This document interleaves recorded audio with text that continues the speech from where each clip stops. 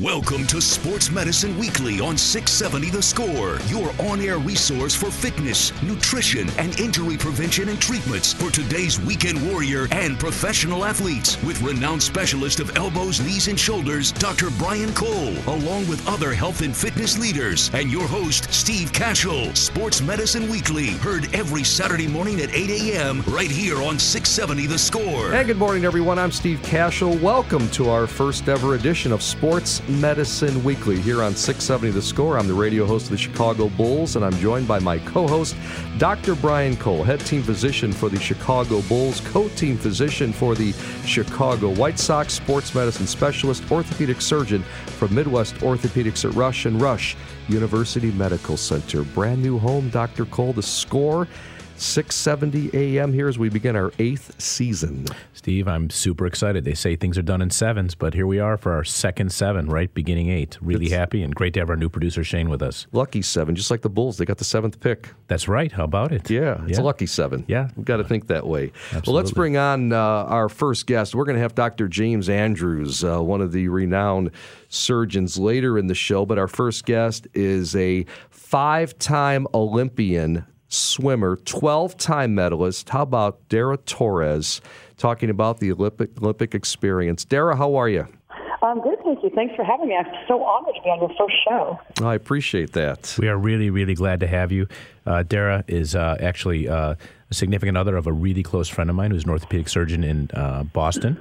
Soon to be moving to Florida, right? But known Tom, her husband, for a long time, and had the privilege of meeting Dara at a dinner recently, and just so excited to have you on the show. I could have spoken to you for hours at our dinner, but I know you had to talk to all the other guests. You're a great hostess, and we really appreciate it. But it's just terrific to have you on the show. Yeah, Well, Dara, thank you. I appreciate it. Dara is considered one of the greatest female competitive swimmers of all time. Entered her first international swimming competition age 14, competed in her first Olympic Games a few years later, 1984.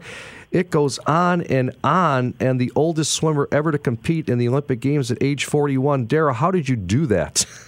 I was pretty much an old hag back then. I think a lot of it has to do with perseverance, and swimming is very much a year-round sport. We could maybe take 2 weeks off a year at most, and so it can, as wonderful as a sport is, when you're in it for so many years, it can become a little bit monotonous. And so every time I thought I was done with the sport, like after my third Olympics, I had retired and retired for about 7 years. I thought, all right, I'm old, I'm 25.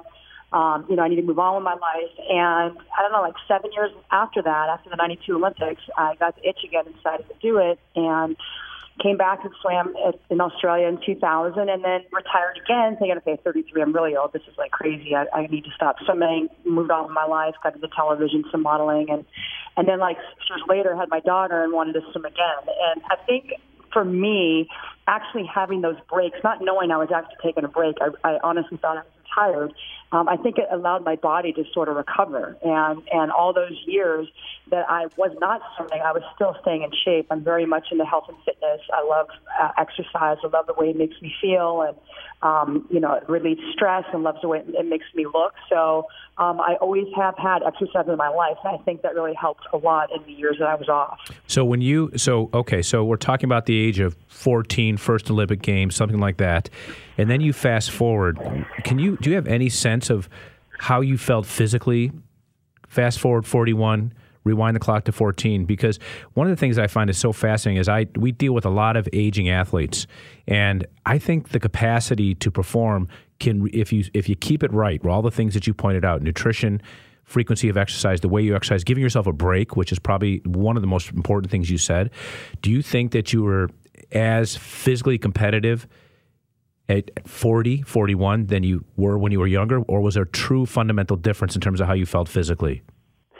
So when I said I had broken my first world record when I was about 15, that was also the American that I broke, and then I rebroke it at 41 years old, and the time was probably a second and a half faster at 41 years old than I was when I was 15. my first Olympics at 17, you know, at that age, you're so young. You can recover quickly. You just kind of do what the coach tells you to do. You're pounding the yardage, not really, you know, thinking about what's right and wrong. Like back in those days in the 80s, it was all about like how much yardage you can get in. When you fast forward to when I was training at 41 years old, I'll never forget my first workout. I was training with the kids, and I'm in the pool, and I want to do what they do, and I'm starting my sets with them, and we finish the set, and we're taking a break, and one girl turns to the other, and, you know, I just had my daughter, and she's like, turns to it, like a 15-year-old turns to a 17-year-old, she's like, who are you taking to the prom? And the other girl is like, thinking about getting my ear pierced, and I'm thinking, okay, what diapers do I need for my daughter, you know? And so there was like a huge age discrepancy, but I wanted to do what they were doing. And I think that they didn't want someone who was older than their parents beating them in practice, and I didn't want some young whippersnappers beating me. So I tried to train with them, and I learned very quickly that first week that there's no way I can do what they were doing. Like my body just couldn't do it. It was a matter of mentally wrapping my head around that and understanding that I came from the old school where the more you do, the better. The heavier lift in the weight room, the better. Yeah. And now, fast forward into at 41 training, the more efficient you are in the weight room, the more efficient you'll be in the pool, which is much better than feeling like you have so much muscle that you're going to sink. And my body needed to recover, so I went from 9 workouts a week when I was younger to 5 workouts a week in the pool. And so it was, I think the hardest thing was not my body wrapping around that, my head wrapping around that, because I came from just the old school of thinking. So right. that less is more. Very different for me. Yes. Yeah, yes, exactly. I get it. We're visiting with Dara Torres, 5-time Olympian, 12-time medalist. I'm Steve Cashel with Dr. Brian Cole. This is Sports Medicine Weekly here on 670 The Score. Dara, considered one of the greatest female competitive swimmers of all time. She's competed in an unprecedented 5 Olympic Games, won a total of 12 Olympic medals. Which Olympic Games, Dara, stands out to you the most? You know, it's funny. So at 17, like I said, I was this young kid kind of bouncing off the walls. I mean, at those Olympics, there was like Michael Jordan was there and Mary Lou Retton and Carl Lewis, and there were just like these amazing athletes. And, you know, I was an Olympian, but I wasn't really well known like those guys. And so, you know, I was just kind of like, oh my God, this is so cool to be here. But I couldn't really appreciate it. I mean, at 17 years old, you take that in and you can look back on it and stuff, but you can't really appreciate it as it's happening. If I fast forward to being 41 years old, having my daughter, it's not about really which Olympic Games or which city or how many medals I won that was best for me. It was really what it took to be the best I could be at those Olympics. And I would have to say that would be when I was 41, because I was dealing with having a child and her being a toddler by the time the Olympics rolled around.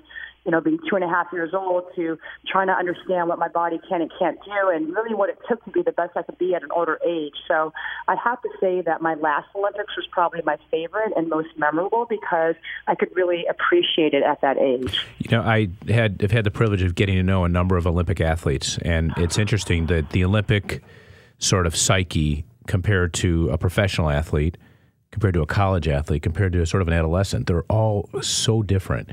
And I don't think there's anyone more in at a given time than an Olympic athlete, just because you sort of have this perception that you've got this narrow window to get it right. And it's so precise. Like it could change on a dime. It could change with a breath, a lapse in concentration. I mean, it's just, that's what I think is so captivating about it. And the one thing I'm interested to know is now, you know, you're sort of at a different phase in life. You have all these things that you're speaking on and sort of filling these buckets. I know you're really interested in women's empowerment, your concept Not Giving Up a Dream. You had a wonderful book, which I've actually started to read, Age is Just a Number. You're Not Too Old to Chase Your Dream. These are all things that are super important for people who are used to living an active life. So what's in your life now that like fills that bucket? You know, you had that enormous, emotionally, physically gratifying bucket, training all the time, the attention, all of that stuff. What is it now in your life that sort of is equivalent? And I know it's going to be different, but how do you package it all together? I know it's somewhat of a personal question, but I think it'd be fascinating to sort of understand, what do you use now to fill that bucket that you had before that was so gratifying and so intense? That's actually an amazing question, because I think a lot of athletes really have an issue with, you know, and the Olympic athletes, that they train their whole entire life. for this one moment. And I was fortunate enough to be able to do it 5 times, but it was different, each time. And it was just as rewarding and, just as nerve-wracking as the first one that I was in compared to the 5th one. But with that being said, a lot of Olympic athletes really go through like a depression after they're done doing something like that and training their whole life for a sport. Because that's all they're used to. That's all they know. And then they get done. And look, the media picks who they want their Olympic darlings to be and who they're going to focus on. And so maybe some athletes had something in their head that they thought, well, if I win a gold medal, maybe I could, be on the cover of Wheaties or do this, and this. And it's just not how that works. And so it really is there's a downside after you're done competing if you don't have something to fulfill that. And for me, I think I was very lucky to my last Olympics. In 2008, I had my daughter to look forward to, and you guys know, and parents know that your children are the most important things in your life. So when I'm sitting there at the Olympic Games in 2008, and I'm getting ready to swim my final in the 50 freestyle, I'm looking around at these young kids in the room, and here I am, 41, and the youngest one is like this 15-year-old freckle-faced Australian in there. I'm thinking, oh my God, like they think this is like the most important thing they're ever going to do in their lives, when in reality, like my child is the most important thing, and I'm in Beijing and she's back in Florida waiting for me, to come home. So it really wasn't as difficult for me being a parent to come home and sort of switch, do that switch in my head, going from something I've done my whole entire life to having to take care of this, little thing who's relying on me. So, for me personally, I love competing, and so I try to take it out on my husband when I'm like on the golf course, but there's not really anything that can measure up to what it felt like to be in the Olympic Games, to get that medal put around your neck and listen to the national anthem play. But it's just another chapter in my life where I'm doing something else. So I was fortunate enough to have something like my daughter to come home to when I was done swimming that is something completely different than what I had previously in my life, and I was okay with that. I think other athletes aren't okay with retiring from their sport, and that's a very difficult thing for an athlete to go through. You're listening to Sports Medicine Weekly here on 670 The Score. Steve Cashel and Dr. Brian Cole. We're visiting with 5-time Olympian swimmer Dara Torres. Dara, have you ever had any significant injuries while swimming or working out? Oh, my God, I can't even count them on all my fingers and toes. Really? I've had so many. Well, here's the thing. So everyone thinks, okay, swimming's such a great sport. It's great for your joints, and it really is. It's a non-impact sport. For me, when I was training, the toughest thing was probably my shoulders, which is what a lot of swimmers go through, the constant motion with like rotator cuff. I had a torn labrum, and I had numerous surgeries on my shoulders. But it's also the cross-training we had to do. I had some crazy coaches that had us doing, nutty stuff out on the football field and stadium stairs and weighted jump ropes and just, the stuff, I can go on and on about, pulling sleds across football fields, and it was nuts. And because of that, and probably because of my anatomy, I have kneecaps that kind of laterally go out. And so the constant pounding of all the dry land training that I did basically wore out all the cartilage on both my kneecaps. And so the biggest surgeries I had to get were cartilage transplants in my knee. But I've had numerous surgeries, and I didn't think my psyche after going through a few of them is just like, okay, just go in there, get it done, and let me rehab and get back into my training again. And a lot of athletes go through that, and some can be devastating. After 2008 is the first cartilage transplant I had, and it's a long recovery. It's about like 1.5 to 3 years recovery, and I tried to make a go at it in 2012 and missed the team by 9/100ths of a second, so less than a tenth of a second. And, I was proud of myself to be able to come back, and, being 45 years old, obviously my recovery was much less than even when I was 41. But, yeah, you have to endure a lot. Your body gets put through a lot, and a lot of athletes, go through a lot to be the best they can be, and that's the sacrifice you kind of have to make. Did you have, when you were performing in the Olympics during those years, did you have any surgeries that you actually recovered from and got back to competition? Yeah, so the one probably that was closest to an Olympic trial, Olympic Games, was probably my knee, and I had a scope in January of 2008. So it was probably, I guess it was like 6 months before Olympic trials. And, scope isn't that bad, but, I had some cartilage damage and stuff, and that's kind of when it started. It went from like a grade 1 to a grade 2, and then like right after the Olympics, it was like a grade 4 where I was missing like all my cartilage. So it really wore out super fast. And that was probably the closest one I had to having to recover, sort of quickly and stuff. But a lot of the surgeries really weren't during Olympic year. It was either like right after or the 2 years before. So I was lucky in that regard. Visiting with Dara Torres. Final questions for you, Dara, the Olympic swimmer. What is your fitness routine today as you balance your family, as you said, work and everything else in your world and in your life? Well, I think it's very important to get a workout in, at least maybe 4 or 5 times a week. Like I said, I love the way it makes me feel. It relieves stress, and it's always been a part of my life. So I swim maybe once or twice a week, which is, I find it like almost a chore now because I live in Boston and it's cold up here and you have to layer and you go find a pool and the pools aren't super big up here and stuff. So it's a little bit of a chore, but I've really gotten into boxing. I was in a celebrity boxing match to raise money for cancer research. Got my rear kicked, but it was still a lot of fun. So I've really enjoyed that because it's a great overall body workout. I'm actually now a part owner of a sort of boutique fitness studio called the Bar Method, which I've been really enjoying. I'm training to become an instructor up here, so I do that a lot. And I just really try to mix up my workouts. I spin, and I had a cartilage transplant a little over a year ago, and my knee's feeling great. It's called a Macy, and it's been awesome. And so I'm just kind of getting back to where I'm not like intense like I was. I don't ever want to be intense like I was in swimming. I was like that for so many years, and I just really want to enjoy working out and just, stay fit. What's your perception of the interaction between diet and exercise? Do you eat to exercise? Do you exercise to eat, or is it somewhere in between? That's a good question.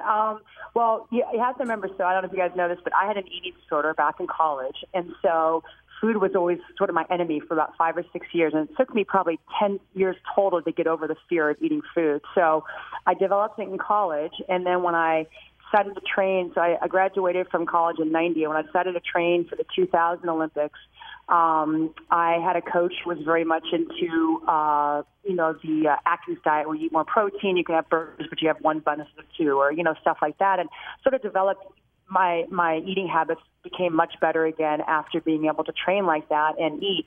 But I'm one of these people that women hate because I'm thin and I can kind of eat what I want and still not gain weight. My mom's like that. It just sort of runs in my family.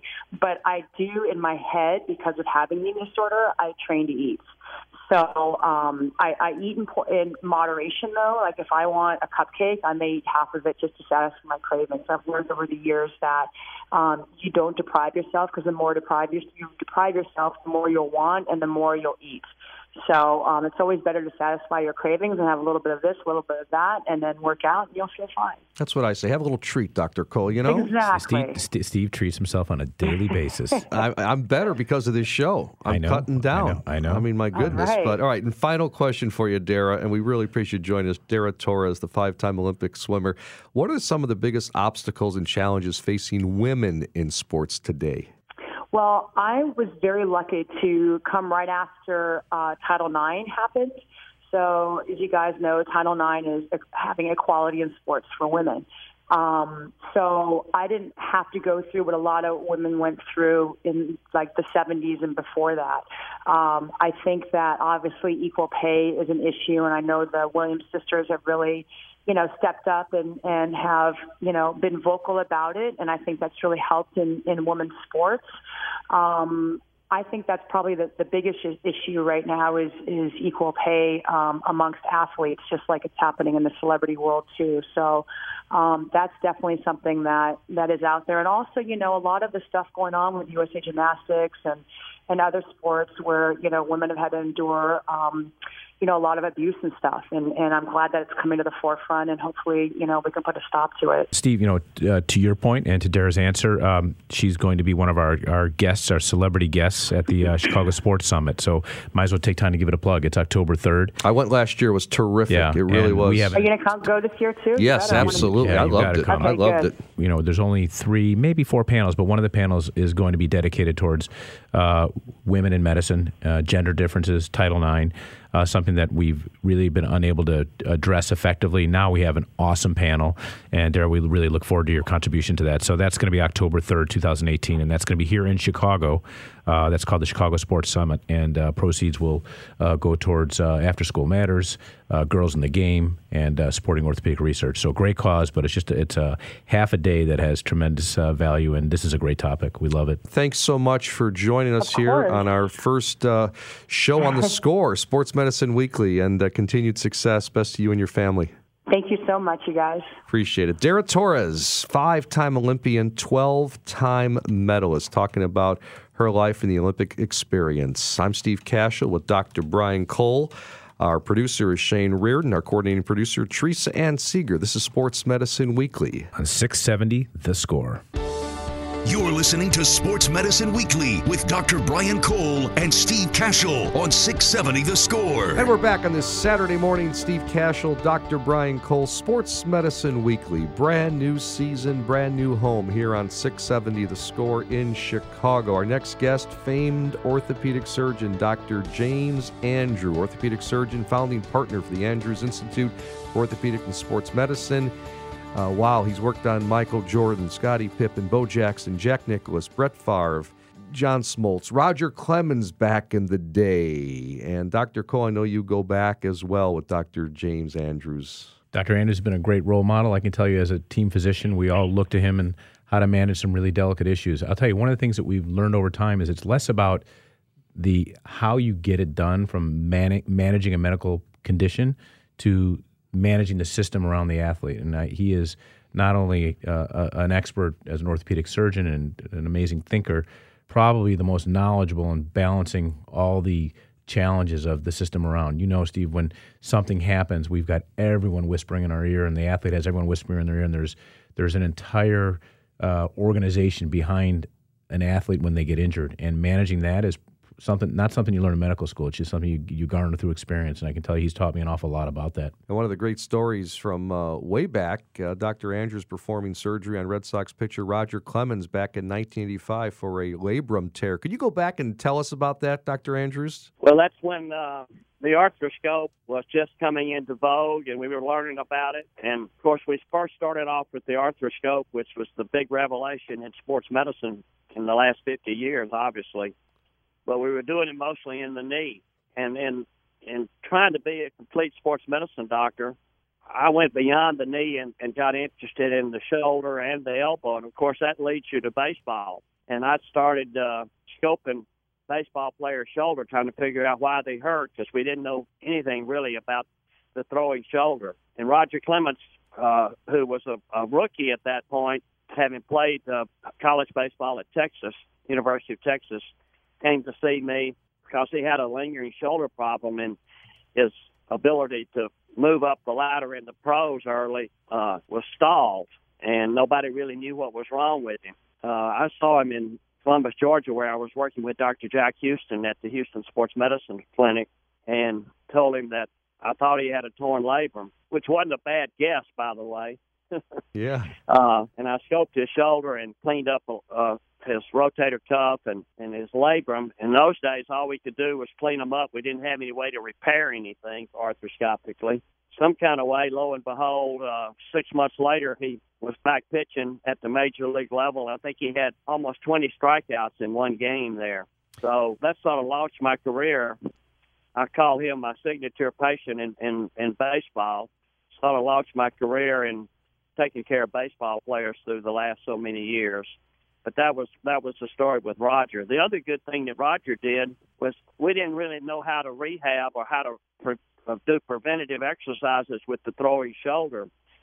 So Roger worked with us yearly all during his career. He'd come back in the off season for a tune-up, And he worked with my therapist that worked with me so many years that most of you know about, Kevin Wilk. And between Roger and Kevin, they developed the basic throwing shoulder preventative maintenance exercises that we now call the Throwers 10. And Roger was the poster boy for that. He continued to do those throughout his entire career, which was long, and never had any more problems with his throwing shoulder or his elbow. So he was really instrumental in developing those exercises and showing that if you had maintenance exercises for your career, you could be healthy. And that was Roger. Roger today is a real backer of everything we do in our foundation and a close friend. Wonderful story about Red Sox pitcher Roger Clemens with Dr. James Andrews, our guest here on Sports Medicine Weekly, Steve Cashel, Dr. Brian Cole. I want to ask both Dr. Cole and Dr. James Andrews, Dr. Cole, how has that changed? You know, Dr. Andrews just said he cleaned up the labrum tear. Now you're repairing it, right? Well, no. So that's a great question, because I think it has to be Jimmy Aucoin. Look, if you want to find a reason to operate on a baseball player, get an MRI of his shoulder, right? So, Jimmy, correct? Pretty much accurately stated? Absolutely. Yeah. So we've learned a lot more about it.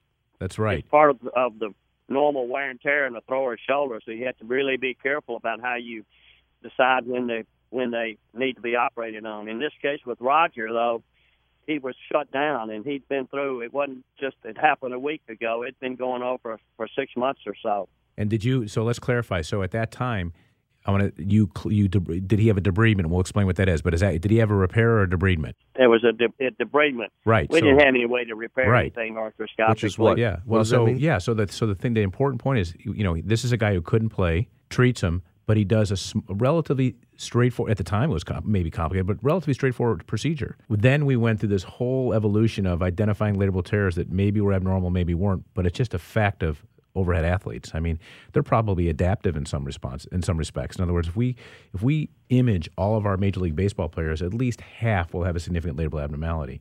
And to Dr. Andrews' credit, he was a minimalist but got him better. The point is that in some ways, and Jimmy, I'd be interested in your thoughts on this, technology has driven a lot. Well, a lot of the way we do things has been driven, at least initially, by technology. And sometimes we learn and then we go back to the way things were done years ago. So you were certainly forward-thinking enough that less was more in that instance, and that's all he needed. You have to admit, we've changed some of the things we've done over time because we have this new amazing technology to do things, but sometimes simple is better. And what you did was a pretty straightforward, simple thing. And these players walk around with these abnormalities all the time, and we have to be able to decide what's relevant and what's not, and then what's the least amount you need to do to get an athlete back to play. And what he did was the least amount he needed to do to get it back to play. I can tell you that isn't always the case. I mean, I'm curious your thoughts on that. Well, technology sometimes goes forward, sometimes it takes us backwards. But a period of time in the 90s and even through the 2000s, we developed techniques with anchors, and we could do arthroscopic repairs, and we could sew the labrum down. And indeed, we were doing that almost uniformly, and perhaps we were making throwing shoulders too tight. And as we look back at the results that I published when we didn't know how to sew them down, we just cleaned them up. My results were better back in the 80s than they were in the 2000s. As it turns out, we go 2 steps forward, 1 step back. Yep. And now we're being a lot more selective about the labral repairs that we do when we actually repair them. And we've gone back a little bit to what we did back in the 80s, and that's just cleaning them up and maintaining their fluidness in their shoulder joint. To throw a baseball, you got to be a little bit loose. We've learned when to and when not to, I guess. I hope anyway. It's still evolving, and as you know, we still have a long ways to go in the throwing shoulder, even though we've done all this work on it for how many years now? 30? Yep. Dr. James Andrews, our guest, famed orthopedic surgeon. He's at present the Dr. Andrews serves medical director, orthopedic surgeon at Auburn University, also works at the University of Alabama, Washington Redskins, Tampa Bay Rays. And so, Dr. Cole, take us to modern day then. What has changed then about the labrum tear? Is it still an arthroscopic procedure? Yeah, I think what's become mainstream is the way we treat it technically in terms of using arthroscopy is, for our listeners, is just using a camera. It's a 5-6 millimeter metal tube that we can insert into a joint. It's 2 holes then, right? It could be 2, it could be 3, it could be 1. The camera goes in one hole, and then you're working with instruments on the other? Right. So, I think what's interesting, while that's interesting and exciting, to me and to others, what's more exciting is learning how to make proper decisions and learning what's normal and abnormal. Throwers have a myriad of abnormalities or presumed abnormalities based upon an MRI or an image, but in many respects, it's the normal wear and tear, and it's adaptive. It's part of what makes them a good thrower. So while it may look as abnormal anatomy, our goal is not necessarily to restore normalcy because they've evolved that way over time as throwers, because let's face it, the velocity, the forces, the energy that gets transmitted to the joint is enormous. So what we have to be careful of is not trying to reverse something by repairing something that shouldn't be repaired. And I can tell you that, that's where the art of doing less, not more really comes in, and also understanding what's truly normal and abnormal, because what's abnormal for you may not be abnormal for a guy who's throwing 90 miles an hour, 40, 50, 60 pitches. Do you understand? Right. That's often, or a swimmer or a volleyball player, that's often what enables them to do what they do. The challenge is when it becomes abnormal anatomy that becomes painful, what's the treatment and what's the least amount we can do to get it better? Dr. Andrews, are you seeing more with baseball pitchers in the shoulder or in the elbow? I can tell you this, when I walk in an examining room on Monday morning with a new baseball player patient, first thing I look at is I can tell they're either a shoulder or elbow. And I'll ask them, what's bothering you? Because that's the first thing I want to know. And if it's the elbow, I'm sort of relieved. But if it's the shoulder, I'm saying, oh, my goodness, here we go. Wow. But in my practice, surgically, the elbow is more commonly operated on than the shoulder is. And we're more conservative to treat the shoulder non-operative than we are the throwing elbow. So I think at this point in time, I'm seeing more elbows than I am shoulders, and that's good. Not good for the player, but it's good for being able to take care of them. Correct me if I'm wrong. What you're alluding to is when they have an elbow problem, it's a very discrete, well-defined entity that is often a structural issue. It can be associated with abnormal anatomy, and you fix it, and they get well. The difference in the shoulder is it's just, as I said, this myriad of sort of things that may be abnormal, but we don't necessarily have that. It's not a foregone conclusion that going in and fixing it makes it better when there's plenty of non-surgical things that can be done to make them well. How do you gentlemen... It's a lot more complicated to try to decide what to actually do with the throwing shoulder than the elbow, too. And with the throwing shoulder, our rule is we don't operate on the throwing shoulder unless they fail conservative treatment. And the first thing I tell a baseball player, particularly these young ones that come in, they want to be operated on because they have a little minor injury that is not even halfway significant in a Major League Baseball player's shoulder. And I tell them all this. I said, the last thing you want to do is have your throwing shoulder operated on. And I tell them that right up front. That's interesting. Yeah. Well, so what's the treatment, Dr. Andrews and Dr. Cole, on the elbow? The problem is valgus extension overload. That means when you throw a baseball, there's tremendous stress across the inner side of your elbow. And that stress is relayed to the back side of your elbow. And the stabilizing part of your elbow that's so important is what everybody knows about, and that's the Tommy John's ligament, the so-called ulnar collateral ligament across the inner side of your elbow. And that's where the stress is applied when you throw a baseball. And that's the injury that we're most often seeing. So that's the one that you hear about. That's the one that's most commonly operated on. And it's fixable, but the results of fixing that reconstruction-wise is still not 100%. So you have to be careful even with the elbow that you don't operate on it when conservative treatment could get them well. So it's still a little bit of a dilemma, but it's not that hard to figure out what's wrong with the elbow compared to the shoulder, for me at least. I'm sure for you too, Brian. Yeah, it's generally, you can ask a few questions, and for better or worse, sometimes you could do it just through a conversation, verify it by physical. You kind of know what an X-ray is going to show. MRI just verifies it. It's an additive thing for a diagnosis, but you can talk to an athlete and figure out what's going on in the elbow pretty easily and verify it very quickly. And it's far more straightforward in general, not always, than what we see in the shoulder. That's why the shoulder is so interesting to all of us, because it's such a complicated joint. And just because something is structurally not normal on an MRI, the disconnect between what's on that MRI and how a patient feels they can be miles apart. It's right and left field, and that's why that's the art of medicine and trying to figure it out. And that's what I think people find so interesting with it. You made a really good point, and to make it simple, what I preach all the time is listen to the patient. And athletes are very good historians, particularly baseball players. If you just sit down and listen to them instead of trying to dominate the conversation, you usually know what's wrong with their shoulder and or their elbow or both before you even get to your physical exam. So listening to the patient is important in anything we do in medicine, by the way. I think the average time before a physician interrupts a patient is 7 seconds. Is that the number you use? Is that right? 18 seconds. That was a scientific study. 18 seconds? A doctor interrupts the patient trying to tell him what's bothering him, and he starts talking himself and telling them what he thinks before he even has a solid conversation with the patient. You got to remember, these patients are nervous. They're scared something bad's wrong with them. You got to sit down and let them get comfortable with you so you can really get to the bottom of what's wrong with them. And the problem in modern-day medicine is that takes some time. And the problem we all have, Brian, and I'm sure you can identify to that, there's so much paperwork and so much outside information that we don't have enough time in our daily schedule to properly listen to a patient and get to know him. We walk out of the room a lot of times, don't even know their name.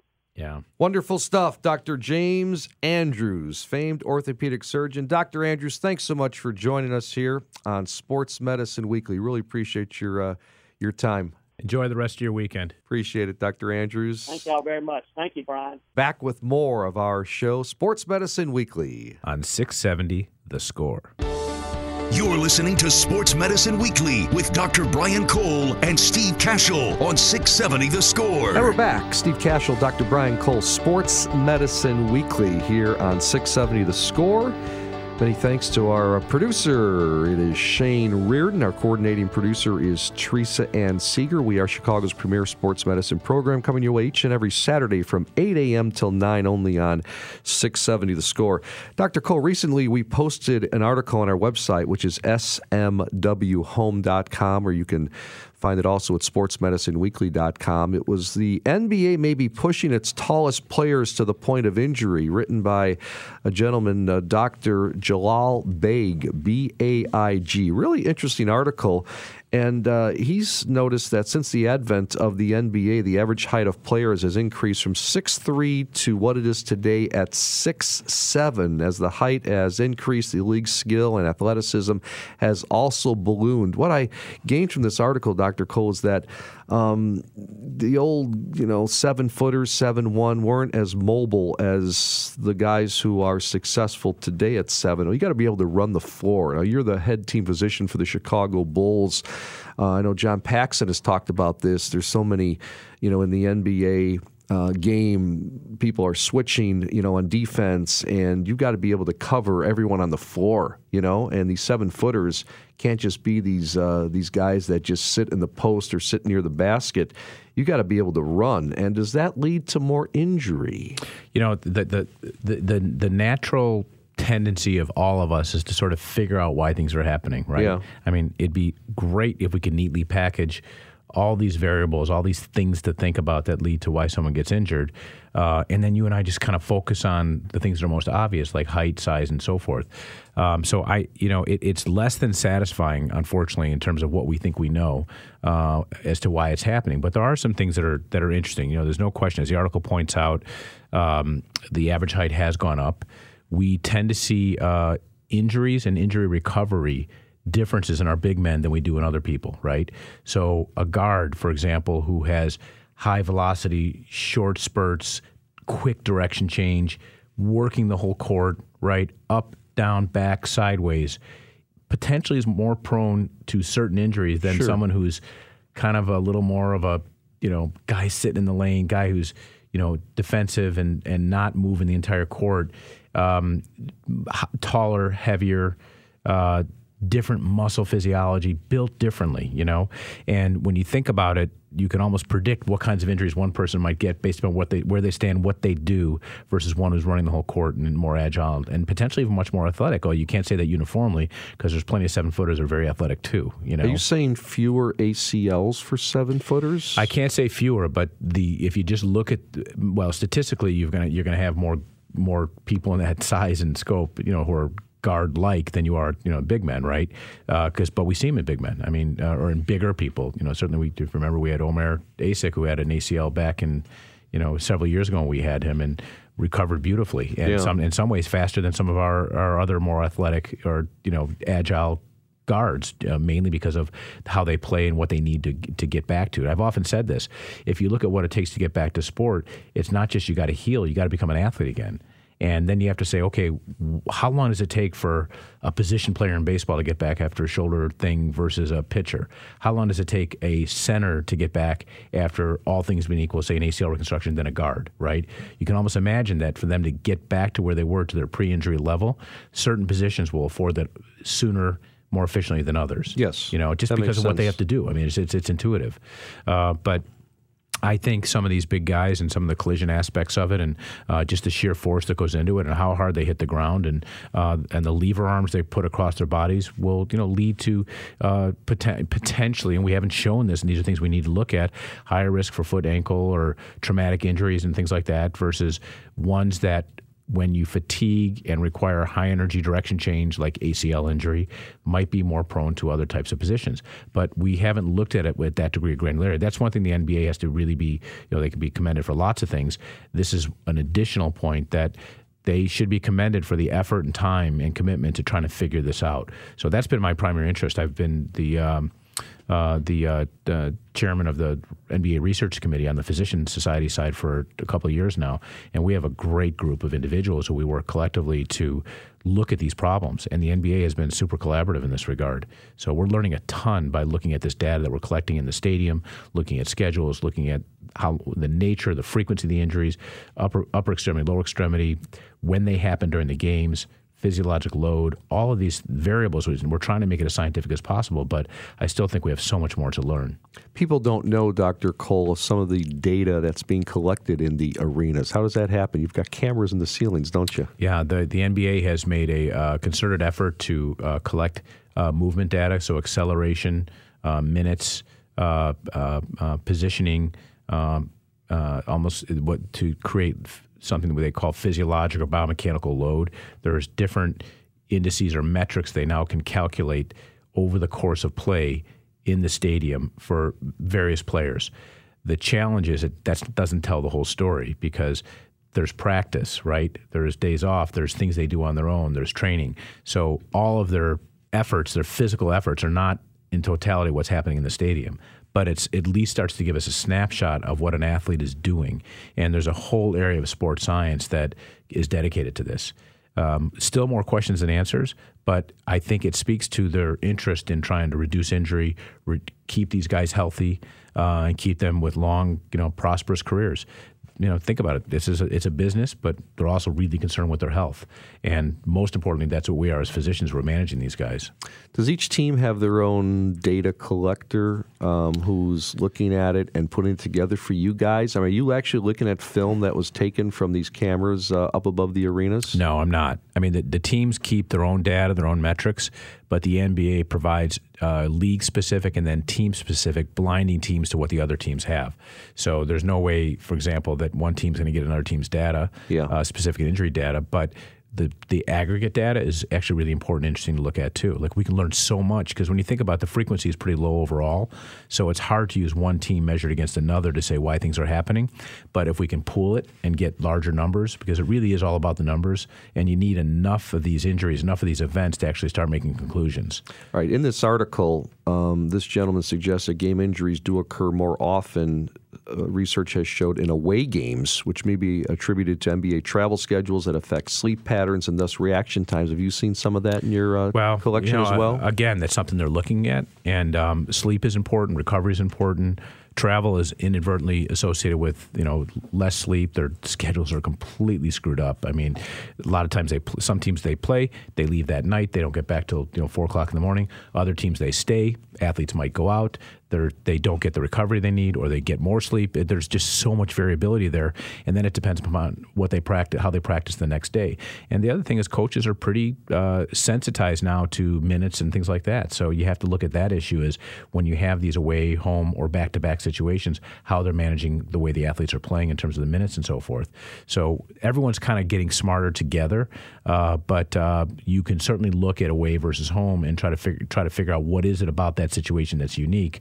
And I can't tell you yet cause and effect, but I can tell you that we're looking really hard to say, does sleep matter?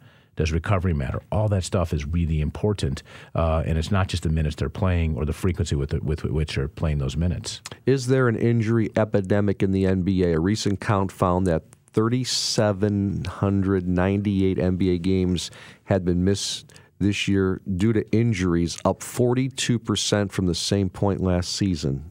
Is that alarming? Yeah, certainly it's alarming, and I think a lot of it is how it's spun. And again, statistics are only as good as how we evaluate them and sort of calculate them and then repackage them. So in true transparency, I haven't looked at those numbers. Those are numbers that this writer came up with, right? And those are numbers that are not being circulated around the league. So I can't refute it, and I don't know enough to say how much validity there is. Okay. And I will tell you this: we're a lot better now at calculating how things are happening. There's a full court press on the side of the athletic trainers in the society to collect data and to put it into a database. I mean, we really didn't know.